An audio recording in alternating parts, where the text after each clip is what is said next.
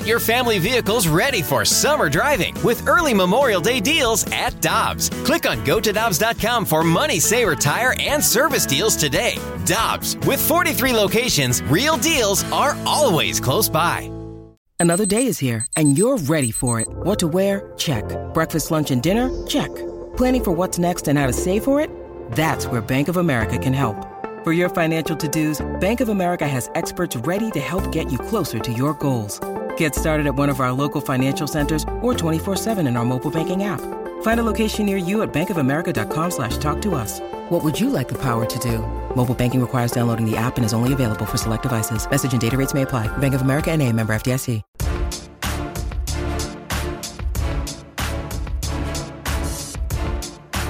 Michelle Smallman, Randy Carricker, great to have you with us on 101 ESPN. You hear the name of Kevin Kugler. You hear the voice of Kevin Kugler a lot on our station. He is the voice of so many things on Westwood One, including Thursday Night Football tomorrow night. He also has Minnesota and Michigan State on Big Ten Network tonight at 8 o'clock. And Kevin is with us on the Brown and Crouppen Celebrity Line. Good morning, sir. Thanks for taking some time with us. How you doing? Good morning, Randy. How are you?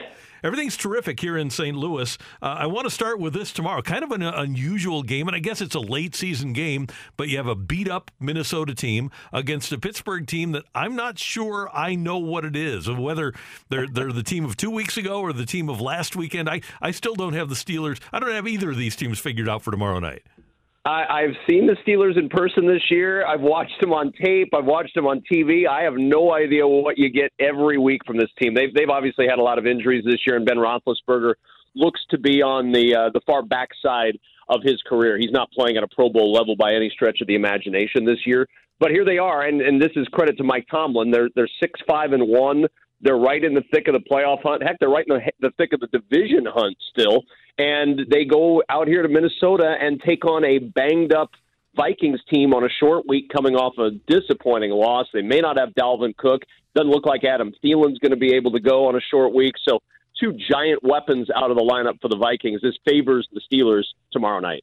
Kevin, Randy and I were just talking about how ESPN has the Patriots and Buccaneers as the most likely Super Bowl matchup right now. It seems like both teams are on a collision course for a Brady-Belichick Super Bowl matchup. But what do you think? Would you pick both of those teams to get to the Super Bowl? You know, Michelle, I agree with you. That seems to be the consensus that a lot of people, and I think they're sort of wish casting that, like, oh, what a great storyline this would be for 2 weeks to talk about that. But I do think that, and I know they don't have the experience on the big stage. I've seen them several times this year. The Arizona Cardinals are the real deal. I would not sleep on them. Now, until Tom Brady has decided he's not going to play football anymore, I'd probably still pick Tom Brady in any sort of an NFC championship matchup.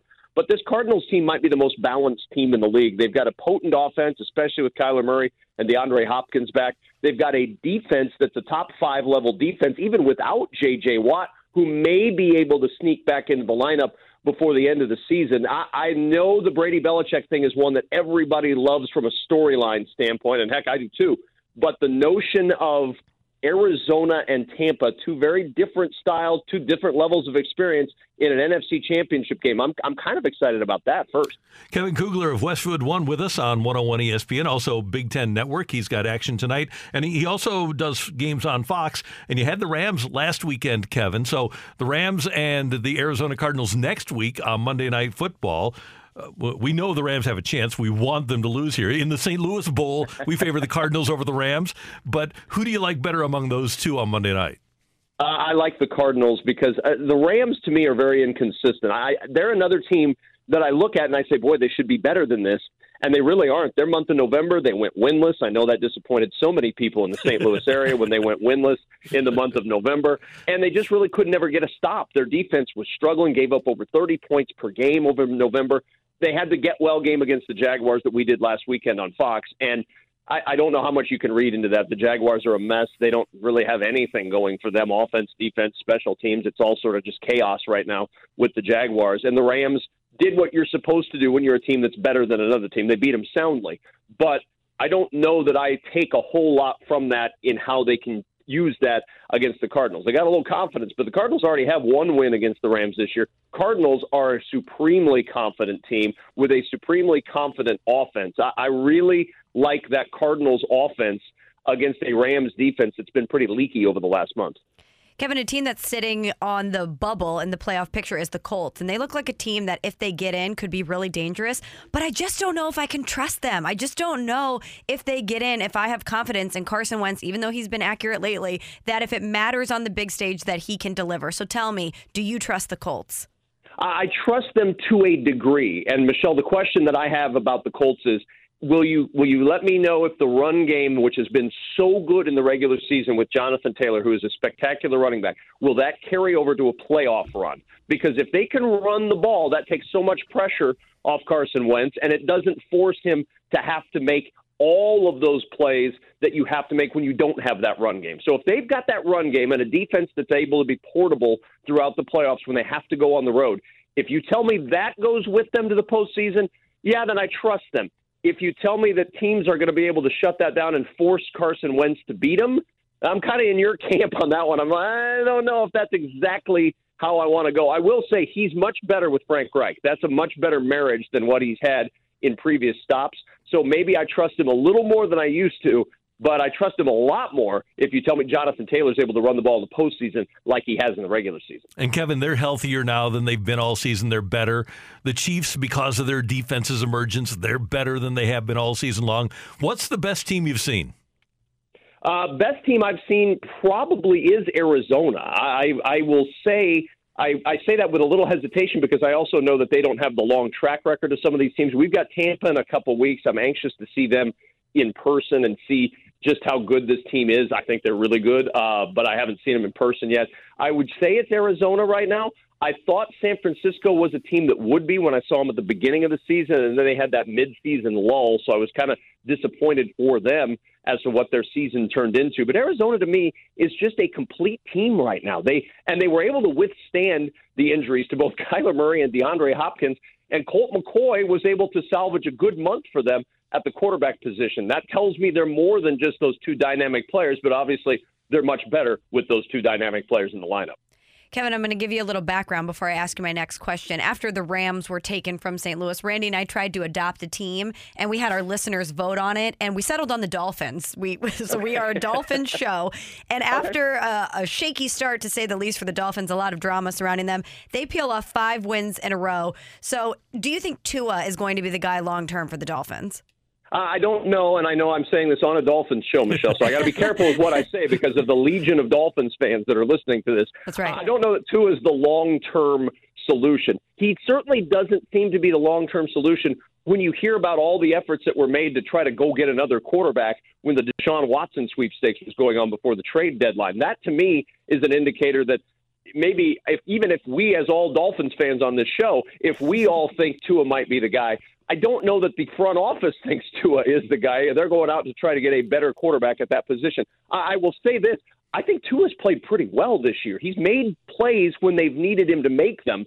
And this Dolphins team, because we have expanded playoffs and because there are not a lot of great teams, there's a whole lot of middle-of-the-road teams this year, they're right in the thick of things again. They're on the periphery, obviously. It's a long shot, but they're still in the conversation, and a good chunk of that is because Tua's made some plays down the stretch to help this Dolphins team stay in a position where they can at least be relevant in the final month of the season.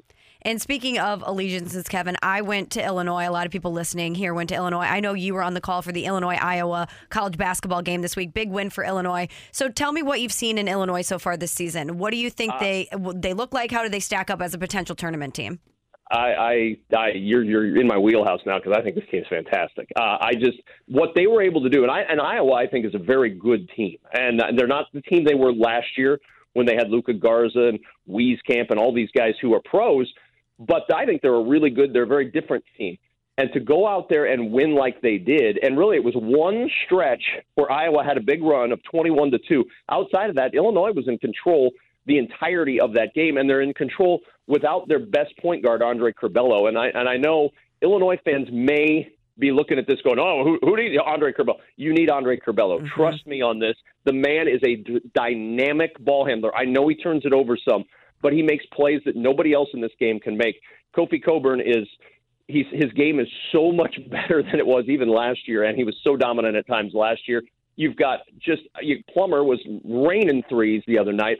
I think this team has everything you need to make the run that we all thought they were going to make last year. I had the call on Westwood One last year in their loss in the tournament to Loyola, and I was stunned by that. I had watched them all season long, did a ton of games of Illinois last year, and I couldn't believe what I was watching when Loyola took them apart like that. I'm sure, Michelle, I was sitting in the arena going, I can't believe this is happening. I never thought I would see Illinois get shut down like this.